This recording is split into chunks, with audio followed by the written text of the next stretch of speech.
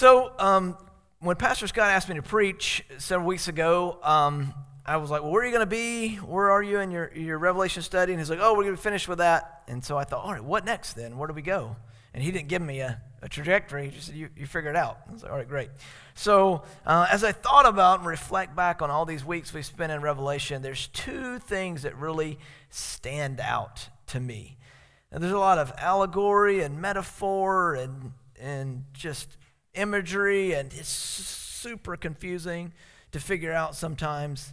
But there's a couple things that are really simple. God hates sin.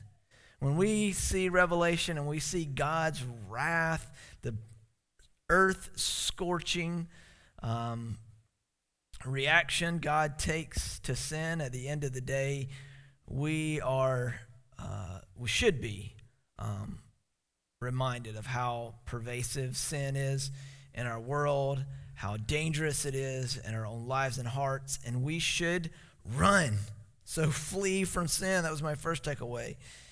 And then we see what God does at the end to reward righteousness, to restore the earth, to create a new heavens and a new earth where only righteousness dwells. And so I come away from Revelation saying, flee from sin and run toward righteousness. And that's nothing new. That is throughout the Scripture, but it just stood out to me as I look back on that story. And so we're going to be in Deuteronomy 30 this morning. If you have your Bible, it would be good to turn there. And this upcoming week is July the 4th, and we're going to be celebrating independence and thinking about God's work in our own lives and work in the life of our church, but we want to reflect on how God has worked in our nation. And so I was reading a story recently, listened to a podcast with Michael Medved and Dr. Al Mohler, and Michael Medved has this book called God's Hand on America, and he was telling some of the stories from that book. And there was one that kind of gave me a little piece of Alaska history that I didn't really know because I'm not from Alaska, and so it's good for me to get when I was a kid, I had South Carolina history, so I can tell you about Francis Marion the Swamp Fox, but I don't know much about William Henry Seward, and so this story was good for me. So he says the idea that America was able to purchase Alaska, that idea was based on the survival of William Henry Seward, who by all rights absolutely should have died on the night of April 15th, 1865, when Lincoln was shot. Because part of the conspiracy to kill Lincoln involved a very serious murder attempt on Seward, where Lewis Payne broke into his house and stabbed him 7 times. Now here's the amazing story. 9 days before that stabbing, Seward had a carriage accident. So because of that carriage accident, he had a metal plate covering his throat. It was tied to his throat with canvas. Payne, who was stabbing him, kept stabbing against that metal plate, not severing his jugular vein as he intended.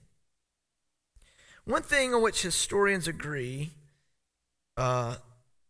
is that without Secretary Seward, who was Secretary of the State of the United States, and his determination to add Russia and America to what he viewed as the American empire, without his survival, that doesn't happen. So that is what I like to call revisionist history. So the story's helpful to know some history, but there is a little bit about this story, the idea that God wanted America, this is the way the author is intending this. God wanted America to have Alaska. So in God wanting America to have Alaska, God made William Henry Seward have a carriage accident 9 days before this guy was going to come in and stab him, so that in that carriage accident, he would get this metal plate sewed on his throat, so that when they stabbed him, he wouldn't die, so that he could be instrumental in allowing America to purchase Alaska. Now, that's a stretch. But the thing that I am confident about is that God does work in interesting ways, and he is in the details. And we should look back on all of history, and we should look back on our lives and say, God has prospered me He has allowed me to make it to this day, and there are numerous events and scenarios in my life that I see the work and the miraculous work of God to preserve me, to protect me, to provide for me. And so we're going to see a story this morning in Deuteronomy about God's preservation, about his protection, about his purpose in the nation Israel, and how he prospered them. And I want you to be very careful when you read this story in Deuteronomy and when you read other stories like this, that you don't make a grave theological error. An error I've seen many times in good, well-meaning, Bible-believing churches. America is not Israel. Is not. When we speak of the people of God, we speak of the church of God. And so the people of God are those people who are called by his name, who pledge their allegiance to none other than Jesus Christ. And those people are spread all over the globe. Some of them love Jesus and they hate America. And guess what, friends? That is okay. Some of us love America and we love Jesus, but our allegiance to the cross of Christ must be first and foremost in our minds. And so this story is great for us to think about, how did God work through history to preserve us, provide for us, to lead us in a place where we're in such great prosperity today. We live in a land of prosperity, and the right response to prosperity is the gratitude toward God, regardless of where you live and where you pledge your allegiance. And so the author does get one thing right, pointing us to God as the author of all good things, of every good and perfect gift. And so we're going to see in this story in Deuteronomy 30 this morning, the saving work of God which brings prosperity, and then that pitfall of idolatry which brings destruction. And then the fact that the saving work of God enables us to be obedient to him in the way that he asked us to. And it allowed obedience in the nation of Israel as well. So if you have your Bibles, Deuteronomy chapter 30, I'm going to read first section here and then we'll stop. So chapter 30, verse 1 says, "And when all these things come upon you, the blessing and the curse." And so this is Moses speaking to the people of Israel. And for some gravity here, Moses is about to die. He says a few verses after this, he says, "I'm 120 years old. I can't get up or sit down. I can't do anything anymore. I'm about to leave this earth, and I want to leave you with my parting words." And so he says, "I have set blessing and curse before you, and call them to mind among the nations where the Lord your God has driven you.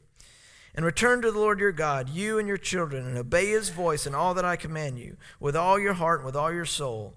And then the Lord your God will restore your fortunes and have compassion on you, and he will gather you again from all the peoples where the Lord your God has scattered you." So Moses is being prophetic here. He's doing some exhortation, encouraging them to honor the Lord, but he's also saying there's going to come a time. You're going right now into the land to possess it. But there's going to come a time when God kicks you out of that land and he scatters you. And if you want to be brought back to this land, so if you want to go into this land, honor the Lord. I know you're not going to honor the Lord. You're going to get kicked out of this land. But if you want back in, then you have to once again honor the Lord. And so he's in a weird spot where he's saying, this hasn't happened yet. This will happen yet. This will happen, and when this happens, do this. It's kind of like us in the middle. We're stuck in the middle between here and Revelation. We see what Jesus has done, the work he's accomplished in history, the work he's accomplished in our lives and for us, but we have yet to claim the final promise of full restoration, and so we live in that tension of already but not yet. He says in verse 4, "If you're outcast or in the uttermost parts of heaven, from there the Lord will gather you, and from there he will take you. And the Lord your God will bring you into the land that your fathers possessed, that you might possess it. He will make you more prosperous and numerous than your fathers. And the Lord your God will circumcise your heart and the heart of your offspring, so that you will love the Lord your God with all your heart and with all your soul, that you may live. And the Lord your God will put all these curses on your foes and enemies who persecuted you. And you shall again obey the voice of the Lord and keep all his commandments that I command you today. The Lord your God will make you abundantly prosperous in all the work of your hand, in the fruit of your womb, and in the fruit of your cattle, and in the fruit of your ground. For the Lord will take delight in prospering you. When you obey the voice of the Lord your God, you keep his commandments and his statutes that are written in this book of the law. When you turn to the Lord your God with all your heart and with all your soul. So Moses tells the Israelites that God will prosper them.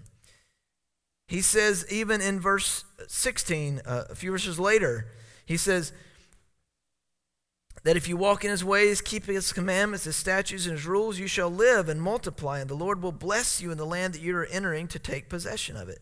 So God will bless you. There is blessing and cursing. This is throughout the book of Deuteronomy. This is the theme. The blessings of God, the blessings of obedience, and the curses of disobedience.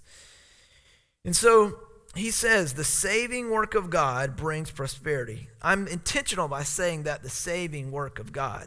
Moses told the Israelites back in Deuteronomy 9, he says, you're going to go into the Jordan, you're going to take over it, nations greater and mightier than yourselves, you're going to dispossess them, and the Lord will go before you. But do not say in your heart, it is because of my righteousness that the Lord has brought me in to possess this land.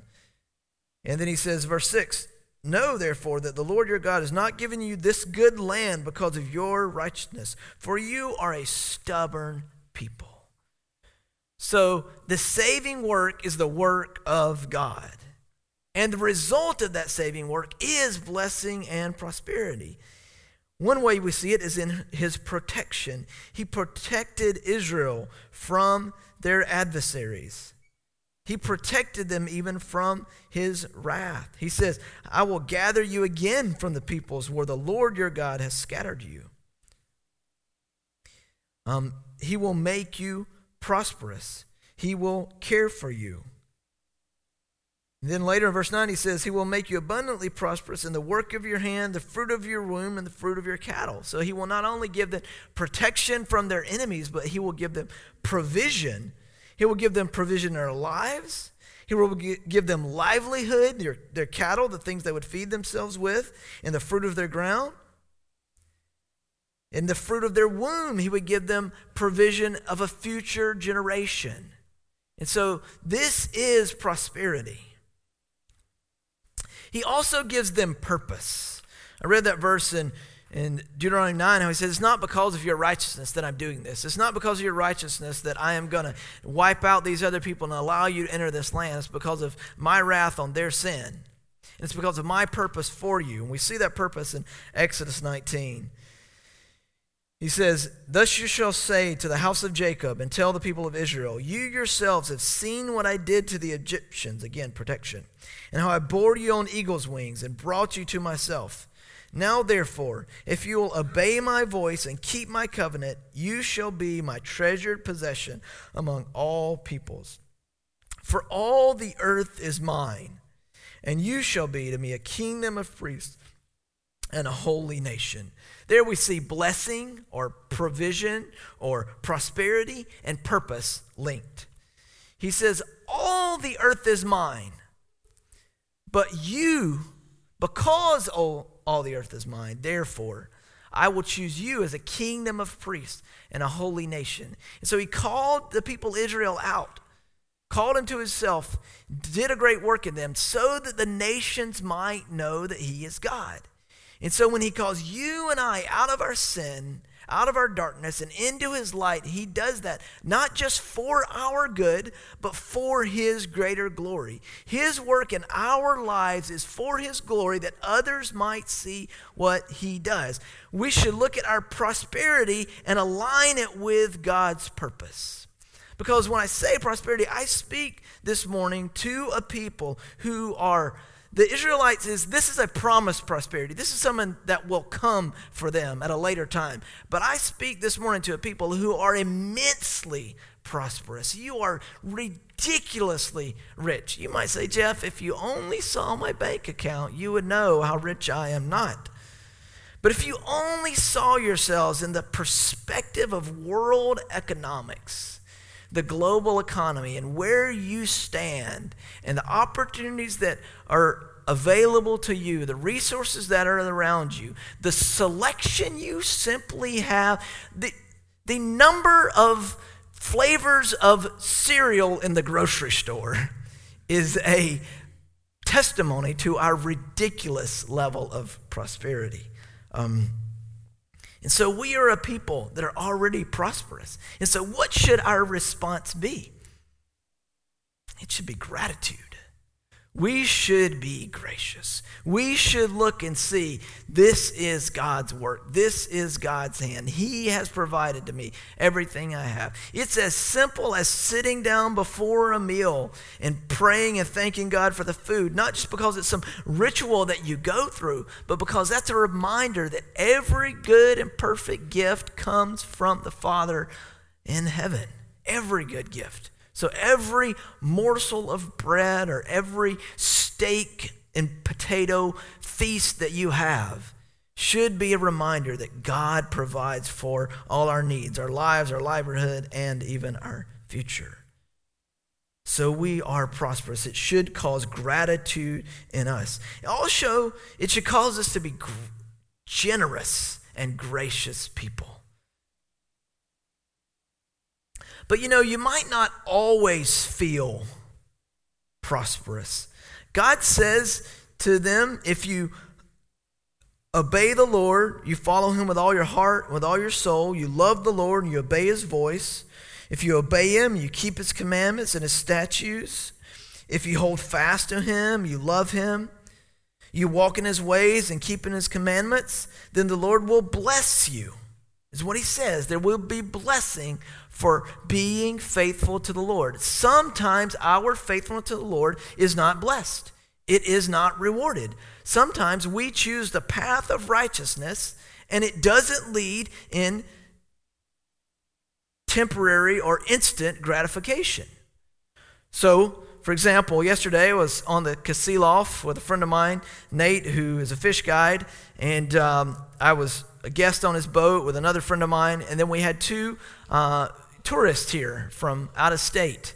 And it was an older couple, and they weren't very mobile, and they had never fished before, and it was a lot of work for Nate to kind of take care of them. And it was, Thomas and I, we pitched in to kind of help them in the boat and out of the boat, and this lady she just struggled to get in and out of the boat. She was elderly and just not able to move very easily. And she was really concerned that she's going to fall in the current and standing in the rocks. And, so she would only trudge out about this far, ankle deep into the water. And we thought, man, if she gets a fish on the line, how is she going to get that thing out of the water and onto the bank? Like, how's it going to work out for her without falling? And so we were kind and gracious and helped her in and out of the boat several times.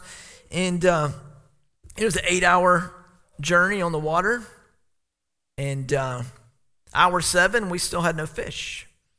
And this couple who probably spent good money to come up here, and fishing was the only thing they were doing, but that was one of the things. She told us that she had bought this really huge, massive cooler to take back all the fish they were going to get in this one fishing trip.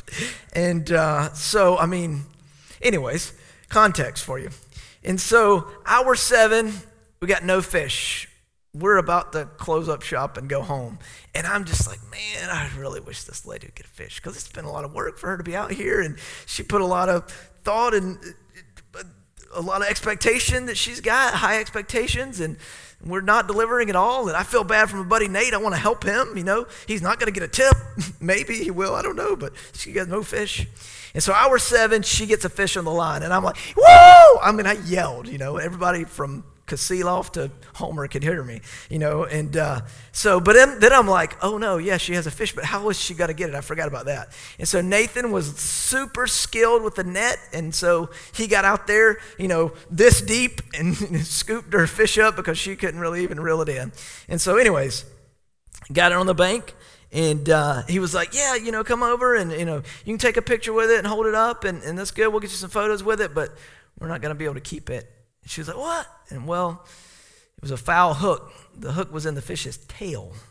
So, without him with the net, she probably would have never got it in based on where the hook was. But nevertheless. And so he's like, this is illegal, for us to keep this fish. And so we're going to have to, it was a nice, big, good size salmon, but we had to send it back. And so she was happy that she got a picture. She was like, it's really slimy and dirty holding it. And well, it's a fish. It's what they're like. But anyway, so we let our fish go, and I was bummed for her, bummed for Nathan, and I was like, man, that's a tough one. And he was like, yeah. He said he's only been doing this a couple summers. He said last summer when I was training with another company, not the one he works with now, he said all the other guides, they would have kept that. He said they would say, no one's going to see that. Fishing game, they're not over there. They don't see what you're doing. No one's going to care. Just keep that one. Just let her keep it. It's not a big deal. You can do that. No one's going to know where the hook was. You're going to fillet that fish and throw it away. No one's going to see it. So it's fine. You can keep that. And he was like, I can't do that. He's like, I know what the law is. I know what the rule is. I have to have my integrity, and I have to let it go. So even though it means this lady's disappointed, even though it means that he's probably going to get a little tip, not a big tip, and even though it means that he goes home and maybe has a not so extremely satisfied customer, he knows the right thing to do is to send that fish back. He honored the Lord. He kept his command. He was ethical. He did the right thing. He wasn't blessed because it's not always a temporal, material, instant blessing. But that is the promise of idolatry. That is the hook that idolatry waves before us. And that's why Moses goes there next. We'll see in verse 15. He says, see, I've set before you today life and good, death and evil. If you obey the commandments of the Lord your God that I command you today, by loving the Lord your God, walking in his ways, keeping his commandments, then you shall live and multiply, and the Lord your God will bless you. Verse 17, but if your heart turns away, and you will not hear, but are drawn away to worship other gods and serve them, I declare to you today that you shall surely perish. You shall not live long in the land that you are going over the Jordan to enter and possess. I call heaven and earth to witness against you today that I have set before you life and death, blessing and curse. Therefore choose life that you and your offspring may live. So the saving work of God brings prosperity. We may see it in our day. We may see it on that great day. But the pitfall of idolatry brings destruction. Verse 17 gives us this pattern of how it works out. It says, if your heart turns away, that's the first step, you will not hear, so your heart turns, your heart becomes callous. Your ears are shut. You will not hear and are drawn away to worship other gods. So your worship is distorted. It is deflected in another direction. And serve them. You are enslaved to idols. So it starts with a heart that becomes callous. It ends with ears that are shut off to even hear the word of God. It results in worship that is distorted, displaced, and it ends in enslavement to sin. Now you might say, that's not a danger for me. That's not something I'm worried about. I'm not going to worship idols. There are no idols. I'm not building a little statue. But you're building something. Are you building position? Are you building your place and prominence? Is that where you put your hope and you fix your mind? Are you building recognition among others? Are you building wealth? You've put your focus all the way there? Are you idolizing the culture and what the culture is telling you to do and what the culture is declaring is right and wrong? We have a show, been on for years, American Idol. It's okay that that's what it's called. It's not a bad show, but it is telling that we idolize celebrities in our culture, that we raise them to a level of worship. Is it politics? We certainly idolize politicians and presidents and leaders. We raise them to a level of near worship. We have rallies and scream and yell and bow before them almost. What is the thing that has become an idol in your life that draws you away from God? Cotton Mather, an old preacher in the early colonial days of America, said, religion begat prosperity, and the daughter devoured the mother. So he says that prosperity is a result of honoring God.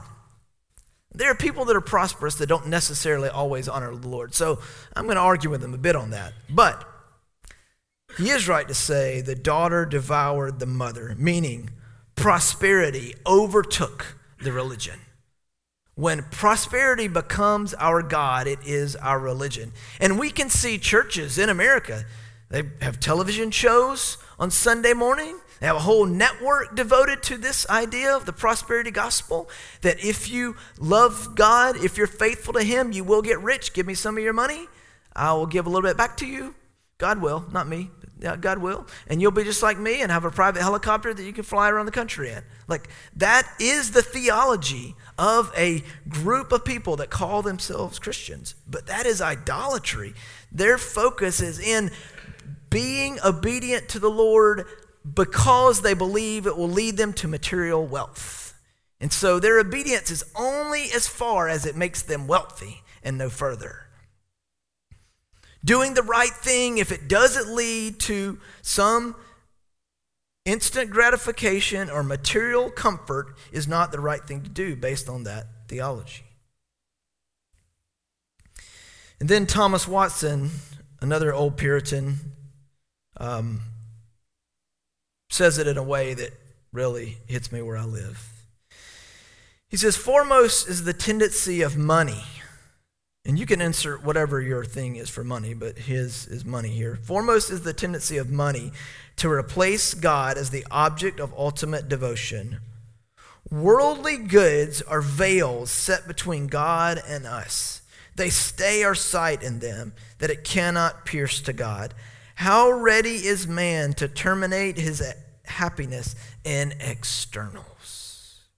So he says worldly goods, things that we have and hold on to today, are like a veil between God and us. So God is the giver of all good things, but when we take the things he gives us and we hold them up right here in front of our faces and fix our eyes on them, we do not see the God that is behind them giving them. We only see the worldly goods.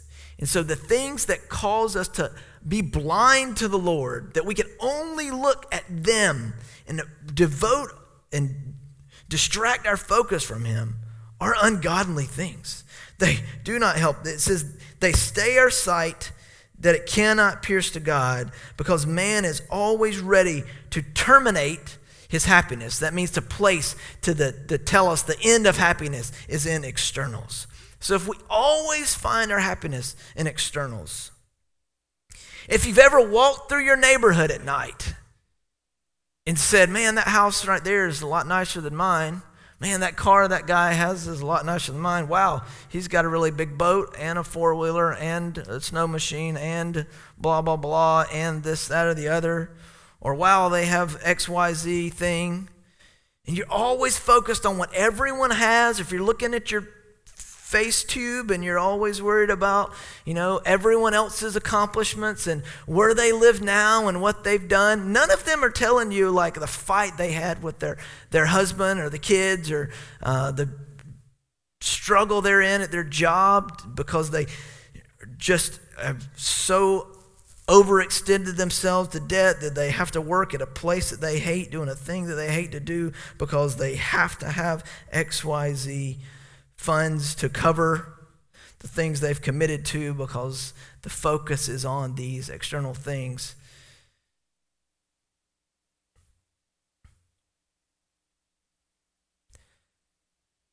I think our remedy for idolatry is contentment and gratitude. So I think about my grandmother. Someone that could say, I've honored the Lord, I'm following the Lord, but I don't have everything I need to have, so I'm going to abandon the Lord. That's not what she did. At 19 years old, my grandmother had my dad, and at 12 years old, my dad lost his father. So that means at 31, my grandmother was a widow. At 31, she had 3 children. As a 31-year-old widow, she also had my uncle, an infant, in her house. So she has 3 kids, one of them's an infant, and she's widowed.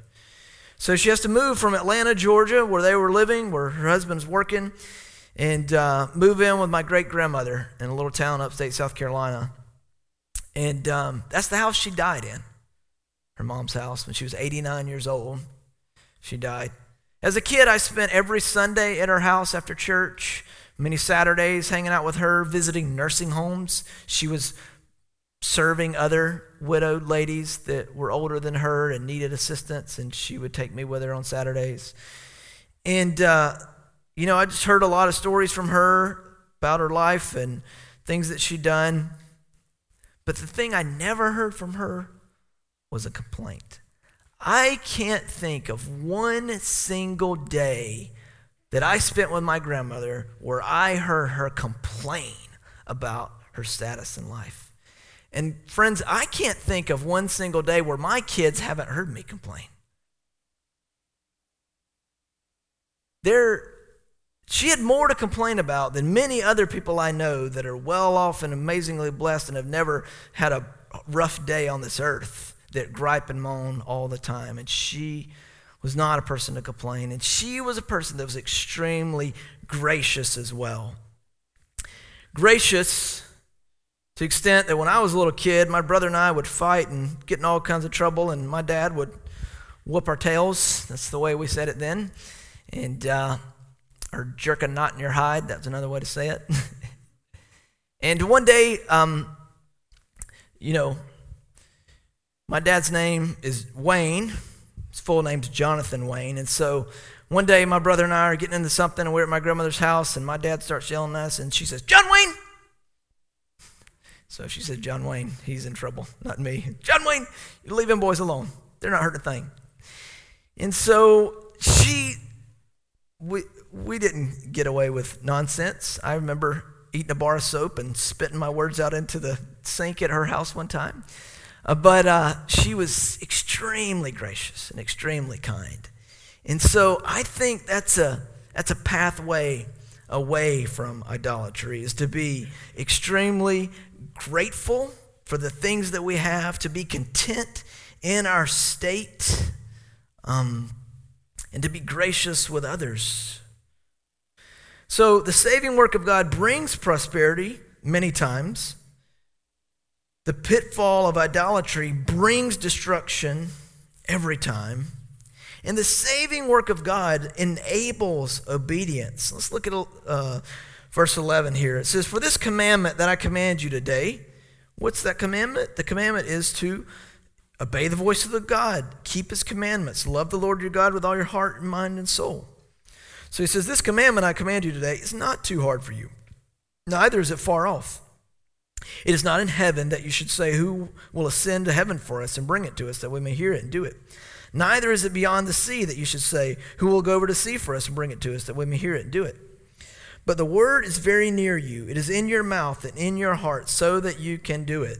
Romans 10, Paul says, "But the righteousness based on faith says, 'Do not say in your heart, who will ascend into heaven or who will descend into the abyss?' But what does it say? The word is near you, in your mouth and in your heart. Because if you confess with your mouth that Jesus is Lord and believe in your heart that God raised him from the dead, you will be saved." Paul quoted Deuteronomy because he knew that the faith which both Deuteronomy and Romans desire is obedient faith, which stems from a heart changed by God. If our heart is not changed by God, we will run toward idols. We will put up things in place of our worship of him. If our heart is not changed by God, we can't obey his rules, keep his commandments, love him with all our heart. Our heart is distorted. It is tainted by sin. Without the saving work of God, as Deuteronomy calls it, God will circumcise your heart and the heart of your offspring so that you will love the Lord with all your heart. Without God changing our heart, rendering us a new heart, we cannot obey him. But God does that work for us. Salvation and obedience both require a work of God. We cannot save ourselves. That's what idolatry says, that you can build up a system, a path, a pattern, a process by which you save yourself, in which you declare yourself to be right. We can't save ourselves. We can't be fully obedient. So salvation and obedience both require an act of God, and salvation and obedience are both gifts of God. So when God says he will bless us, he will give us life, the life he means is the life in Jesus. 1 John says it in a great way. 1 John 5, he says that he who has the Son has life, and who does not have the Son does not have life. This is the testimony, 1 John 5:11, that God gave us eternal life, and this life is in his Son.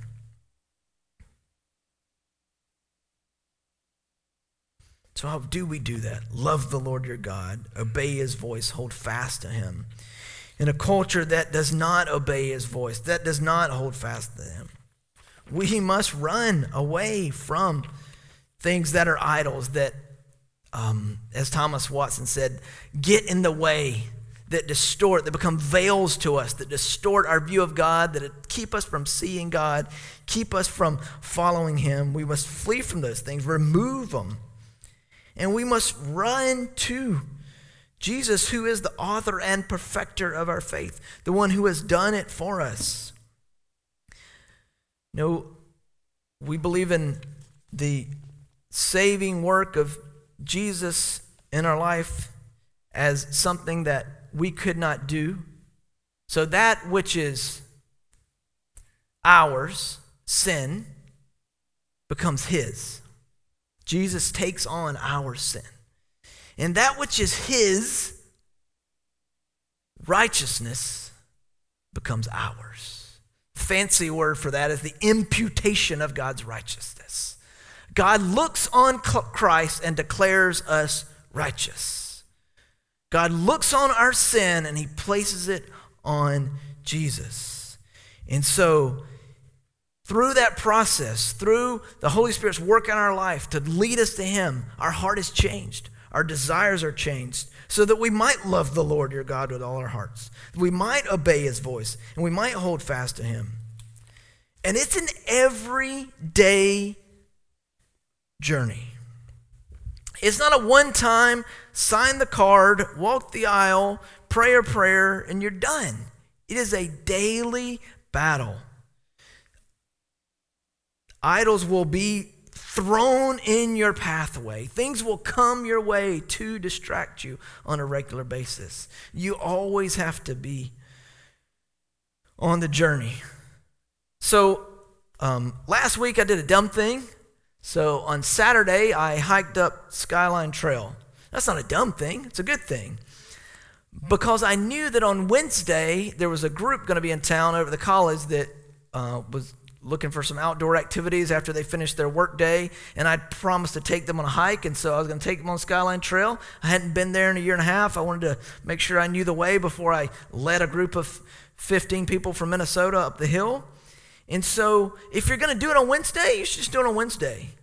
Not like on Saturday and then on Wednesday, because on Saturday, it's no fun, okay? I mean, it's a great experience, but it's no fun. The first hour and a half or 2 hours, however long it takes you, you're just walking upstairs, in the dirt, and up the stairs, and you're just going up and up. There's no like go up and walk a while, and then go up. No, it's just up.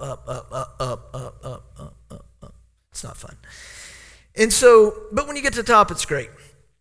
But then Sunday morning, my legs were kind of sore. On Wednesday, my legs were kind of stiff. On Tuesday, I could not stand up. On Wednesday, I'm going up the mountain again with a group. So I took my daughter, Ellery, with me, and her legs were fresh, and she's also 11. I'm about to be 45. So she's a little mountain goat. And so I was no longer, and I thought, well, I'm going Wednesday, this group, they're like 15 people. Surely there's someone that's really slow in there, or a couple of them, and I can just hang out in the middle and I'll be fine. My daughter, that was not her perspective. She wanted to win. She thought it was a race, right? And so she just running the whole way. And so I'm just like, keep on climbing, keep on going.